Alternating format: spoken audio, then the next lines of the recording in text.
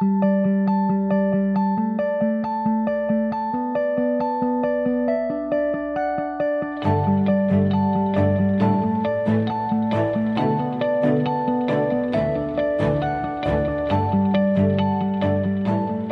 everybody. Art Barter with the Servant Leadership Institute, doing a podcast today with a gentleman I've met and did a podcast with him several months ago. A great individual, Connor Beaton. He is the founder of Man Talk, and he's special to my heart because he focuses on helping men. And I've done some work with men in the past, and it's a very, very interesting aspect and very rewarding as well. So, Connor, welcome aboard today. Great to have you on the podcast. Thank you so much for having me. I appreciate it. Yeah, good to see you again. Likewise. Yeah. So tell us a little bit about Man Talks, what the purpose is. I'd love to hear why you started it and the focus. So why don't you just tell our audience a little bit about you and Man Talks. Yeah, for sure. Well, Man Talks is like most businesses evolved over the years. It started off as an event in Vancouver, BC, in a little small ING Direct, which is a financial institution and has kind of gone all over the place since. But I think what's more important is why I started it, and I started it because, like so many people, like so many men, as I came to find, I had created a life that from the outside looked phenomenal, looked great. I had the career, I was traveling the world, I had this great relationship. And if you had met me a decade ago, behind the scenes, I was hiding quite a bit. So the relationship was struggling. I was being unfaithful. There was infidelity. I was unhappy. There was, lots of unhealthy vices in my life. And so I was sort of like living this dual life. And when it all sort of came crashing down, and I hit what I would call a rock bottom, or what some people refer to as a dark night of the soul, I finally did the one thing that growing up I had been told not to do, which is, go and get some help and to actually talk about what I had been going through. And so I very quickly discovered that there was this sort of one rule that almost all men abided by. I call it the one rule of men, which is very similar to Fight Club, right? Which is you don't talk about it. Right, exactly. So the rule of Fight Club is you don't talk about Fight Club. The one rule of men is you don't talk about what it's like to be a man. And that can be a man that's going through divorce, a man whose business is struggling, a man who is, struggling to be a father or a parent, or, who feels lonely or struggling with depression or anxiety. And for me, it was a man who was struggling to deal with shame. And the shame of, lying and being unfaithful and not really having direction in my career. And so, after I started to realize that, I started to share with some of my friends what had been going on in my life and the truth about what I had been experiencing. And I started to see the very real impact of this rule on the men that I was surrounded by, guys who had these what seemed to be thriving businesses, who I found out were, on the brink of bankruptcy, marriages that were falling apart, that from the outside looked great. And I really started to meet the real men that were in my life, not the ones that they were portraying, not the masks that they were trying to give me. And it radically shifted my perspective. And I thought, if this is happening in my life, it's certainly happening in other men's lives. And so I wanted to create, a space, an environment where guys could get together and just be real, be honest, to talk about the stuff that was going on in their career, talk about the directionlessness, the lack of clarity, being able to talk about the imposter syndrome, the infidelities, just the struggles that they were going through, so they could collectively support one another. Right. So, exactly. Yeah. It's interesting, we have amazing egos, and then I call it the F word. Men have a hard time talking about their feelings, and how they're feeling inside and the struggle. So, that's got to be pretty interesting to work with men. First of all, to find men who are willing to talk about that kind of stuff. How do you create that safe environment for men to get together and actually start seeking the help that they need? Yeah. So initially it just started as an event series. So I guess you could think like TED Talks meets Oprah, but for guys. And so the original concept was getting men who were willing to share the autobiography as if they were going to die tomorrow. So, for example, if you were to speak at a Man Talks event, you would share in 20 minutes some of the defining moments of your life and how those defining moments shaped you, but also what lessons you extracted from those defining moments. So it gave men to really authentically share their life, the ups, the downs, the challenges and obstacles, the wins that they had in life, and to sort of peel away the sort of narrative that real men don't talk about it, real men suck it up, et cetera, et cetera. And it just allowed guys to sort of take that first step. And since that, we've expanded quite a bit. We focus a lot now on doing sort of deeper work. So guys will come out to a men's weekend or a retreat, or they'll work with me one-on-one. And really the focus now is in and around what I call shadow work. And that's a Jungian term, which is the shadow of the psyche is the part of us where we hide all of the aspects of ourselves, of our identity, of our life that we don't like, that we want to avoid. And the one thing that I really started to notice was that a man's shadow is one of the areas in which he definitely needs to work, but it's almost always the area that's causing sabotage and confusion and disarray in his life.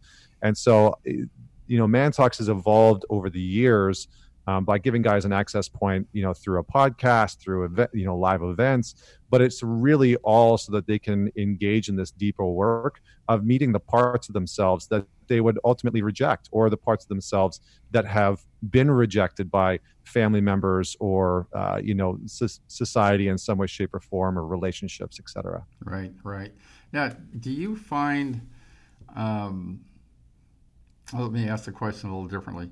The men that you work with, what's the percentage of men who are seeking help in their current relationship versus men who have hit such a low and they've lost the relationship that they're really looking to struggle to get back? Yeah, that's a great question. I don't know if I have like a breakdown, like a percentage breakdown. I think if I had to guess, it's probably like 70-30. 70% of the men are sort of on the cusp of that complete breakdown, whether it's relationally or within their career. And, roughly 30%, maybe a little bit more, have you've really seen that implosion happen. So I find like a lot of the men come into the work usually during a transition, whether that's transition in the relationship, maybe they've just become fathers and all of a sudden life has, radically shifted. Their relationship has shifted. The sexual relationship with their partner has shifted. And so they are trying to figure out how to adjust to this really big new way of living life. That's a big one. But the main thing that I noticed is that a lot of guys have this story and this narrative that they need to bottom out in order for things to get better.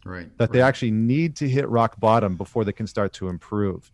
And it's almost like because we have removed this culture of male initiation within our society, that guys are using very unhealthy ways within their lives unconsciously to sort of replicate and produce that form of initiation, because we as a society and a culture, we're not giving it to them. And so they're searching for it. They can't seem to find it. There's something about themselves that they're trying to learn or discover, a part of themselves that they're trying to grow, especially because as men, we're seen as performance-based organisms, I guess you could say. Yeah, so exactly. our ability to perform is incredibly important. And so as men, we sort of seek out these opportunities for us to grow. And sometimes we just do it in very unhealthy ways. And so for some men, they really they hold on to this idea that they need to hit rock bottom in order for any type of growth or expansion or the actualization of their potential to actually happen. Right. So you mentioned something about retreats. I've been to many men's retreats over the years, and I find them transforming for men. What's been your experience with retreats in helping men get better. Your biggest takeaways of the events you've held. Yeah, I mean, I think the biggest ones are that we need to face the parts of ourselves or our life or our past that we want to avoid most, and that there is such an incredible amount of strength in being able to do that. You know, whether that is the abuse that we faced as a child, whether it's the abandonment, whether it is, you know, a failure, a systemic failure in a relationship that we had in the past, or a broken down business.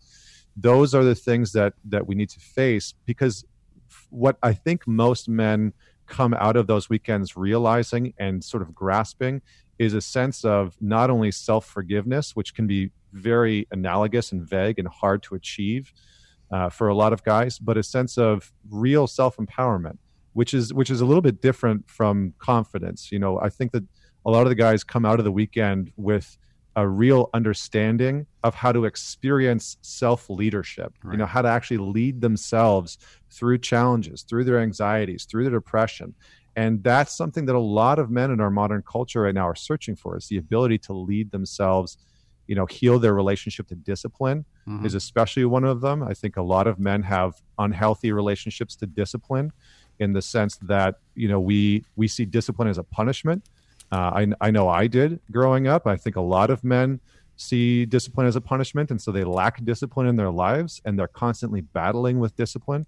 So, you know, we do work at the weekends to heal a lot of those parts, help a man face his shadow, have discipline, you know, turn into a form of practice, not a form of punishment. And that's incredibly expansive for a lot of men, and it allows them to sort of reclaim or claim the direction that they want to take their family, their relationship, or their career. So when men start turning their lives around, how important is accountability to others around him in that healing process? Yeah, it's I have an interesting relationship to this, because, you know, I see a lot of guys hiring accountability coaches, you know, just to text them at certain times, or you know, trying to be accountable to other people. And I think that accountability to others is partially important. You know, being able to honor our word with other people, that's the important part. Right. But outsourcing our accountability will never leave us in an empowered place.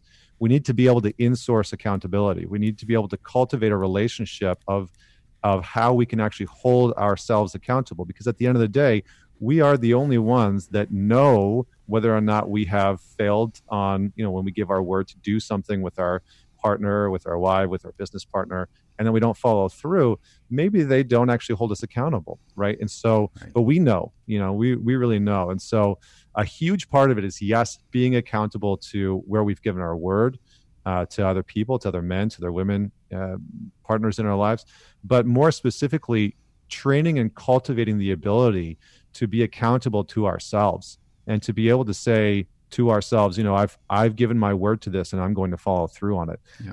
And for me, that's the biggest piece when it comes to accountability. So you talked about training men to do that. What kind of tools do you teach them on how to hold themselves accountable? I think you mentioned in-source accountability, which I really like that phrase. Yeah, thank you. So, I mean, it can come through a bunch of different, it really is man dependent, but a few of the tools that we teach men are things like meditation, mindfulness, breath work. There's certain yogic practices. A lot of it is actually being able to deepen their connection to their emotional intelligence and to their gut or their intuition. You know, Einstein had a great quote where he said that the rational mind is a faithful servant and the intuitive mind is a sacred gift. And we've created a culture that honors the servant and has forgotten the gift. And this, for me, is part of the teaching, is that we realize that so many men are overtaxing their rational mind and have completely lost the ability to just tune into their intuition, tune into their gut. Yep. And so, you know, it's sort of it's a hard thing to explain to a guy, but we give them the tool of pushing them and guiding them on the uncomfortable path of being able to tune more deeply into their intuition and into their gut. because there's an intelligence there and an accountability there that is hard to avoid. So part of that can come through breath work. Part of it can come through meditation. A lot of it is prompts. I give men a lot of journaling prompts that are in first person. And a lot of those prompts are designed to help men face their insecurities, because there's an immense amount of wisdom within our insecurities that we tend to avoid. Right.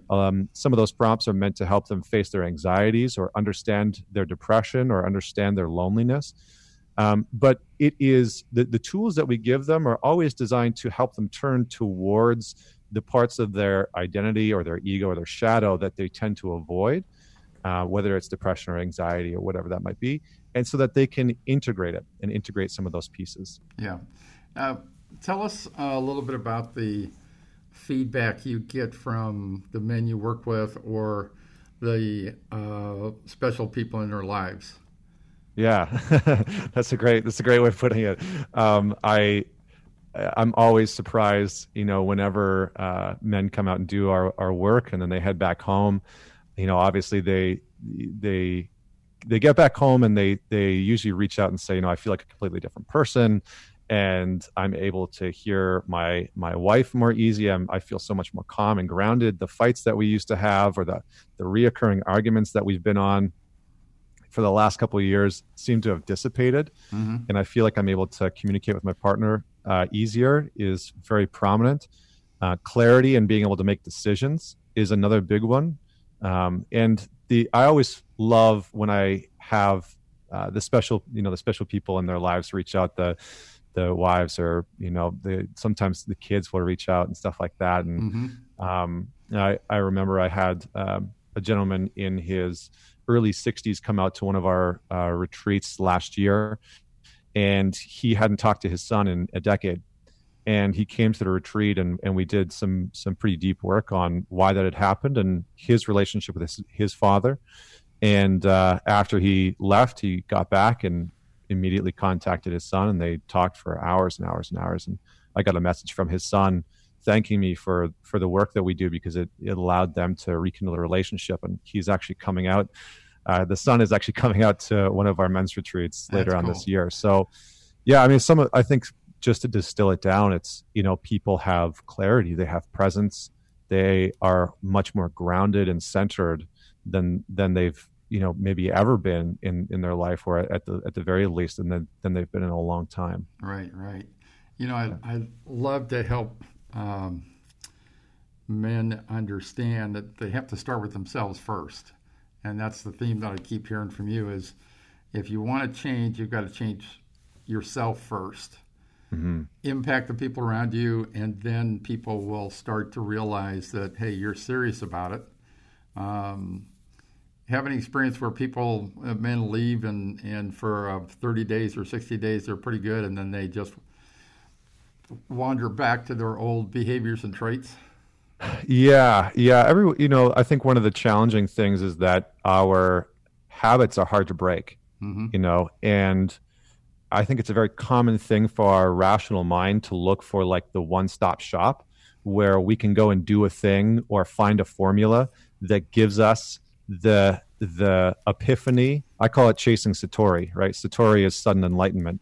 And so a lot of guys are chasing Satori. They're trying to find the one ring to rule them all, the one answer, to all of their questions. And the idea there is that's an illusion of the ego, right? The ego is convincing us that we, will find some perfect answer that will just heal us and quote unquote fix us forever. Right. But it is common, right, that guys will go out to a men's weekend or a Tony Robbins event, and they'll have this big epiphany and realizations and aha moments, and things will radically shift within them. But when they get back, they don't maintain the discipline, the practice, on a morning routines, or stay connected with the brothers. Like, we always connect men after our men's weekends in a WhatsApp group, and we encourage them to get together and stay in contact. And they do for a very long time. And that actually is a incredibly resourceful group. We also have an online program that men can join after, where we have weekly calls so that they can stay accountable. Yeah. But the men that don't join, it's very it can be challenging, right? Because they go back into their lives. The people around them haven't necessarily had these big revelations that they have. And so they start to swim upstream. And if they don't maintain the practice of being disciplined in doing the things that they know that they need to do, whether it's meditation or breath work or going to the gym or a journaling routine, etc., then their old patterns of dysfunction will eventually start to creep in 30 days, 60 days, 90 days later. And if they don't have the support group that is offered to them and they don't engage in it, then those patterns will start to come back in. And that's a natural progression, right? The ego will start to regrow itself and regrow those patterns, kind of like a hedge that you've cut around your house. It'll start to regrow itself. And so I think the biggest piece that most men need to know when they start on this journey of any sort of self-leadership, personal development, is that the maintenance piece is the most important part, right? You can go and have these big revolutionary weekends wherever you are, but the maintenance piece is the growth. I don't know who said it, but the victory is in the journey, right? It's not the summit, it's the victories in the journey. And so we really have to focus on that part. Yeah, exactly. Sometimes we look at a program and we come back and work it maybe for 30 days and then start to move away and we say, well, the program didn't work. Yeah. So I've got to find a new program to see if that one works. Right. Or try that one. And, I've heard a lot of men with their ego say, well, I'm going to try this.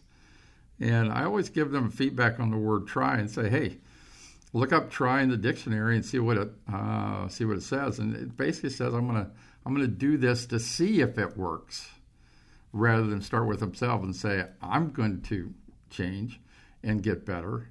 And regardless of the program or tool, it's really up to me. Well, I think you bring up a really good point. I mean, part of this is a sort of like a systemic problem with the quote unquote personal development industry, in that a lot of people's businesses are reliant on needing those people to sort of go through the value ladder over and over and over again and sort of recycle them, right? And the personal development industry has been built like that for quite a long time, which is interesting because it's kind of a scarcity mindset, right? It's like there's not enough people out there to go do the work, which is hilariously odd. Yeah. But the other part of that is our relationship to commitment.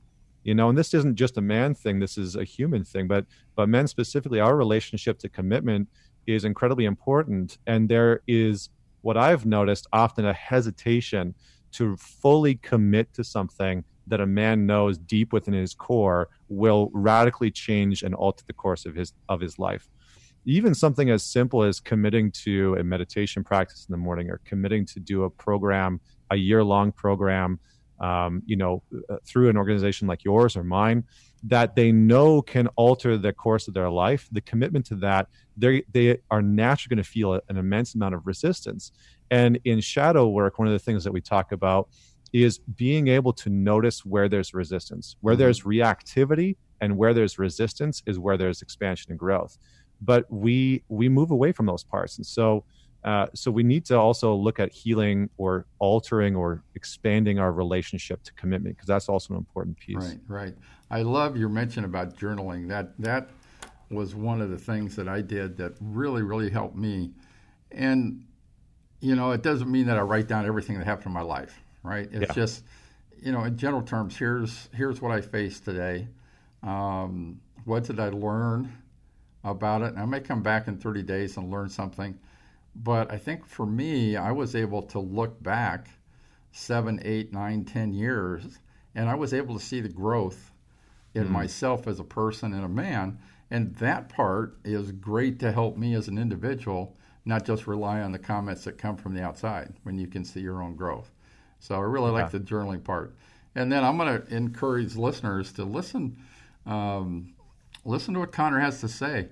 We need to spend more time with ourselves in reflection, understanding, thinking about our thinking is what we like to say. But, I do more reflection today than I've ever done in my life. And I find that time is really necessary in order for me to get better as a person and also as a leader, husband, father. I need that time. It isn't something that I can set aside and continue to grow. It really is part of of my DNA, and I encourage people to see if it's can be part of your DNA as well. Yeah. So good. So good. Yeah, I think the art of contemplative action, right? Contemplative thinking and being able to create opportunities for ourselves to truly reflect. Oftentimes as guys, we just have these, I call it, I mean, I'm sure everyone's heard of it, but like the analysis paralysis, right? That we get stuck in these thought patterns. And that's not thinking, right? I sort of call it mental masturbation. And I don't know if I can say that on your show. I hope that's okay. Everybody will understand what that means. Yeah. Yeah. But we really get stuck in that pattern, right? Of ruminating on the same things. And that's not thinking. That's just cyclical recycling of one or two simple thoughts. And so, the act of journaling is really being able to witness and see our own thoughts and then start to question the validity of them and start to question which ones are useful. And we can really be able to identify and get a deeper sense of who we are, which I think, from an existential standpoint is one of the biggest challenges that a lot of men are facing is not so much a midlife crisis, but an existential crisis of who am I? Why am I here? And what am I meant to serve? What am I meant to do? What's my purpose? Right. Yeah. You talked earlier about relationships with our fathers. And, we have a couple of choices. We can continue the patterns that we learned from our father, or we can change them. And for those of us that have sons, it really is up to us to change that pattern. And what I like to tell or talk to men about is, maybe your father didn't have anyone to teach him how to be different. In a lot of cases, that's the case. So why don't you learn and change so you can teach your son how to be not just successful in life, be significant, but also be at ease with yourself, right? Yeah. So good. Yeah, I think that there's a lot of pressure that men put on themselves to be perfect in some of these areas, especially the areas. What I have noticed is that there's a correlation to like the deeper the wound, the more strong of a pull that we have to be perfect in the healing of it. Right. So like if a young man, let's say, had an abusive father, there seems to be a very strong pull to be this like perfect dad. And there's just no such thing. We can aim for it. Right. We can aim for it, and we can do our best, and we can grow and expand, and that's great. But that sometimes that pressure to be that perfect dad, husband, etc., because of the experience that we had in our childhood, is the exact thing that's holding us back. That we need to release ourselves from that pressure of perfectionism. Right. Now, people look at you and look at me, and they always, most of the time they think we have a perfect life and that we don't struggle. So do you struggle in what you do in helping other people? Do you have those moments where you go, man, what am I doing? And I'm struggling inside to see the positive results that I'm working on. Yeah. I mean, absolutely. I think so my wife and I work together quite a bit. She is like the top marriage and family therapist here in Manhattan. And she runs an online account with almost 500,000 followers called @MindfulMFT. And it's so funny because probably the question we get the most is, do you fight? Do you argue? Right. Yeah, exactly. And if so, because people want to know, like, hey, because from the outside on social media, sometimes it just looks perfect, right? Like we don't pick up our phones in the middle of a conflict and start recording ourselves, right? Right. It's the moments where things are working well. But yeah, I mean, absolutely. I think I have more and more over the years started to really see the value that this conversation is having, and I can really see the value of the work that I'm doing with men. I think where the struggle happens is this is my personal struggle that's come up over the last couple of years, has been this sort of like Superman complex, the complex of believing that I can do everything all the time, all at once. Right. And so, where I've struggled is really honing in on where is my gift and what am I putting it towards, and then saying no to a whole bunch of other things. And that's really challenging because the healer in me, the helper in me, the man in me that sort of wants to just give and build and build and build, wants to say yes to everything. And so sometimes I struggle with saying no to things that really are wonderful opportunities and ideas. And and every once in a while I'll say yes, and I'll kind of get in. I'm like, oh, crap, I did it again. Yeah, what am I doing here? Right? Yeah. But I know, thankfully I have, really great men around me who will question me, and they'll say, hey, are you sure that's aligned, with what you are building in Man Talks, with the work that you're wanting to do in the world? And I can usually tell very quickly by the look that my wife will give me, Right. So kind of give me that look like, are you taking on too much right now? And so that's usually my area of struggle. Is I have a tendency of, and I think this is so common in our world today, of just taking on too much to the point where we can start to, our capacity to add value in the things that we love the most, right, can start to suffer. And I think I noticed it really quickly when my discipline starts to, when my morning routine, my morning breath work and journaling and meditation starts to fall by the wayside, and maybe I've gone 1 or 2 days without it. I'm like, oh, what's happening, right? Like, have I taken on too much? Am I trying to do too much? And so that's usually where my course correction happens. Yeah, it's real difficult to say no. But there are some, I find this with men, that the best thing they could hear from us sometimes is the answer no. Yep. That they try and pass the ball way too much. And that's a part of life as well, where people want to pass things off and go, well, Connor or Art will take care of it. And really we should say no and push it back to them and give them that opportunity to learn rather than pass it on. Yeah. Well, I think that, the reason, one of the things that I loved about the work that you do and this idea of servant leadership is that I think so many of us have that archetype within us that wants to be a servant-based leader.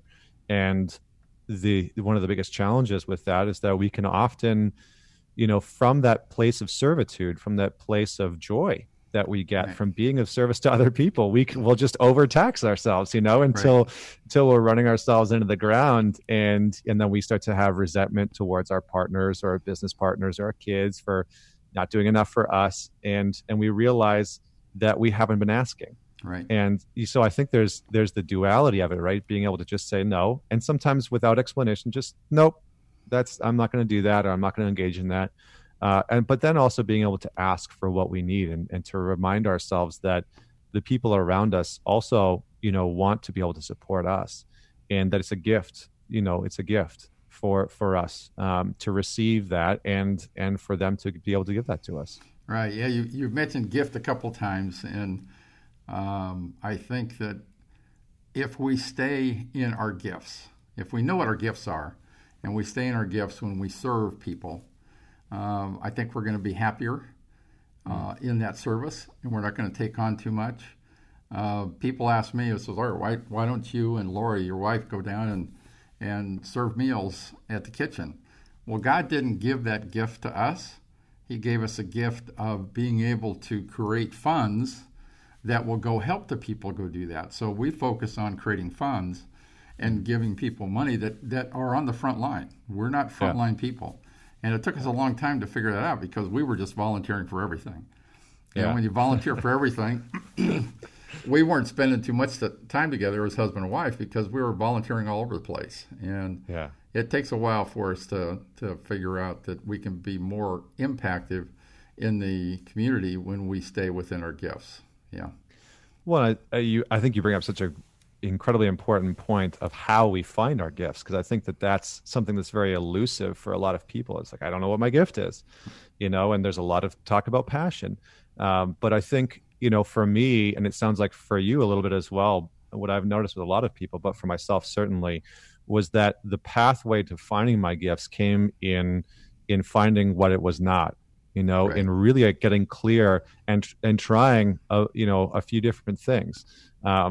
And then being able to hone in on it. I knew that I wanted to be of service to men. I knew that I wanted to support them. I knew that I specifically wanted to work on relationships, in couples.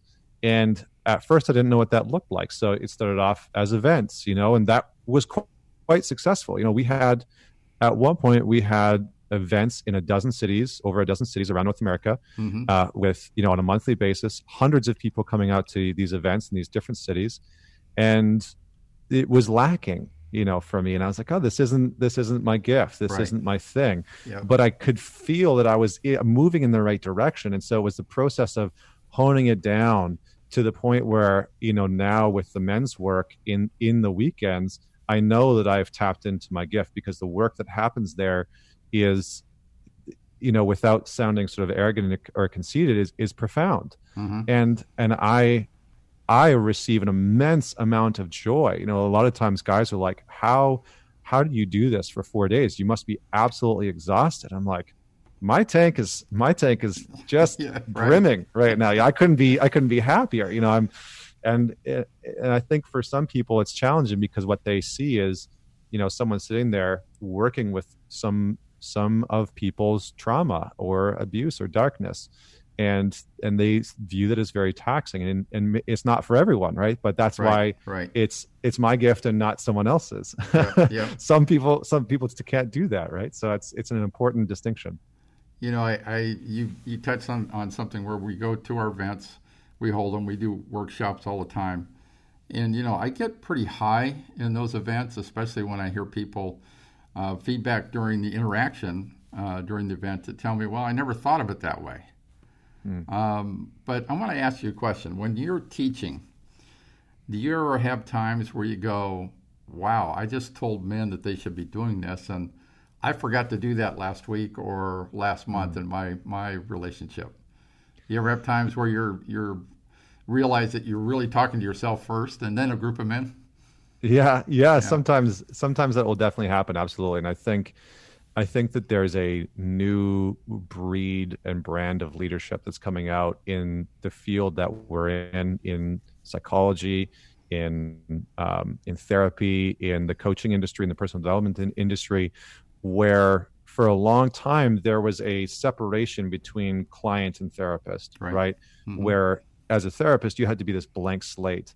And I think for a long time in the personal development industry, it was about positioning yourself as like this perfect entity. I remember hearing someone say, your clients want to hear how you've gone from ordinary to extraordinary, and you also need to be extraordinary all the time. Right. And I think it creates this pedestaling and guru nature. And I've always said, I never want to be some pedestal guru that other men or women look at me and they say, I'll never be like that. I don't want that at all. If that's what's happened, I've missed my mark, because I want everything that I've done to be something that people know is achievable for themselves. Right. That the joy and the passion and the expansion and the growth and the alignment that I have in my life, I want people to know that that's capable for them and that they can achieve that as well. And that also means that I need to be humble enough to say in those moments, you know what, I call myself out here. I didn't do this last week, or I've been struggling with this lately too. And it creates a relatability, because, my ego doesn't need to be so big that I need to position myself as not flawed, because I am, and we all are. Yeah, we're human beings. Important. We're going to fail. Yeah. We're not perfect, and people need to understand that. So, part of your humility amazes me, but what I like is the name of your company, Man Talks. It doesn't have your name in it. It's not about Connor. It's about how do we get men to talk, feel better about themselves, learn about themselves, and get that conversation started. Yeah. Because you can't get to where you want to go unless you start talking about it. Yeah. And conversing with each other. So, Connor, I loved our time together. I really am. I love what you do. I love working with men. I think there are times when I get more satisfaction out of working with men and helping them get better, maybe because I understand them better. But I really admire what you're doing and helping men, and I've seen that in a lot of small groups that I've done through church, and see men really turn their lives around, and that's what it's all about. So kudos to you, your organization, and what you're doing. So thank you. Keep up the great work. how can people get a hold of you? Tell us a little bit about just your chance to do a little PR on your company and you. How can people find Connor and Man Talks and start their transformation? Yeah, I think, well, first off, I appreciate that and just the opportunity to talk about it. Probably the easiest way is I'm pretty active on Instagram. It's just at ManTalks, MANTALKS. If you want to check out the podcast that we have, or the Men's Weekend, or the online group that we have, then definitely head on over to mantalks.com, or you can go to connorbeaton.com and check it out on either of those sites. Those are the easiest ways to interact. Great. And feel free to reach out and direct message me and ask all kinds of questions. I love receiving questions from people and then turning that into content and answering those questions live or something like that. Yeah, and men need that encouragement to go make that step, right? Reaching 100%. out to others. Yeah, and I usually say that like women are often the permission card holders for men to do the work, but then men need to go do the work, right? Yeah, so exactly. Yeah. I can't tell you how often a guy's like, I found you through my wife, or my sister sent me your Instagram profile, and most guys come across me because a woman has said, hey, maybe you should go look into this. But once they come out to the weekend, then they're referring guys, which is very, very helpful. Lori once told a group of people we were with, she said, if servant leadership can change art, it can change anybody. And I went, whoa, wait a minute. And then I started to realize that's really a compliment. Yeah. And I think you probably fall in that same category. 100%. If you had met me a decade ago, I mean, people that have known me since my childhood have seen just a drastic change and in a completely different person, which is wonderful in its own way. All right, Connor, thank you again for being with us today. Everybody, this is SLI podcast. And Connor, you want to leave any final words of wisdom with our listeners today?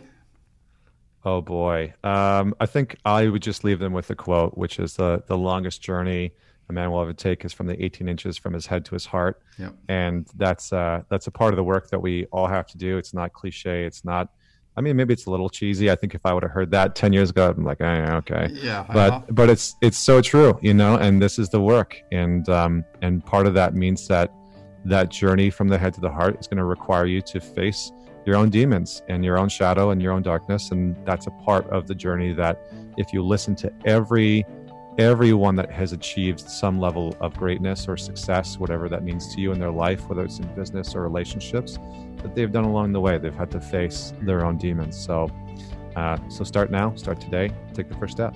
Yep. I love that 18 inches between your brain and your heart. That's a two-way pipeline, isn't it? It is, yeah, absolutely. Yep. All right, Connor, thanks again.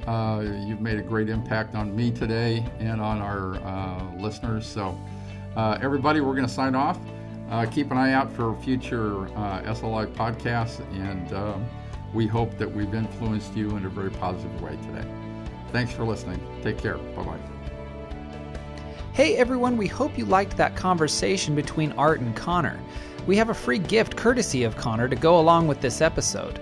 If you are interested in receiving a downloadable PDF titled The Guide to Ending Self-Sabotage, then simply email us at info@servantleadershipinstitute.com with the subject line Man Talks, and we will send that over to you.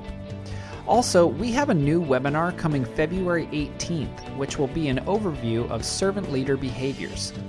Visit our website at servantleadershipinstitute.com to register. Thanks again for listening and allowing us to add value to your day.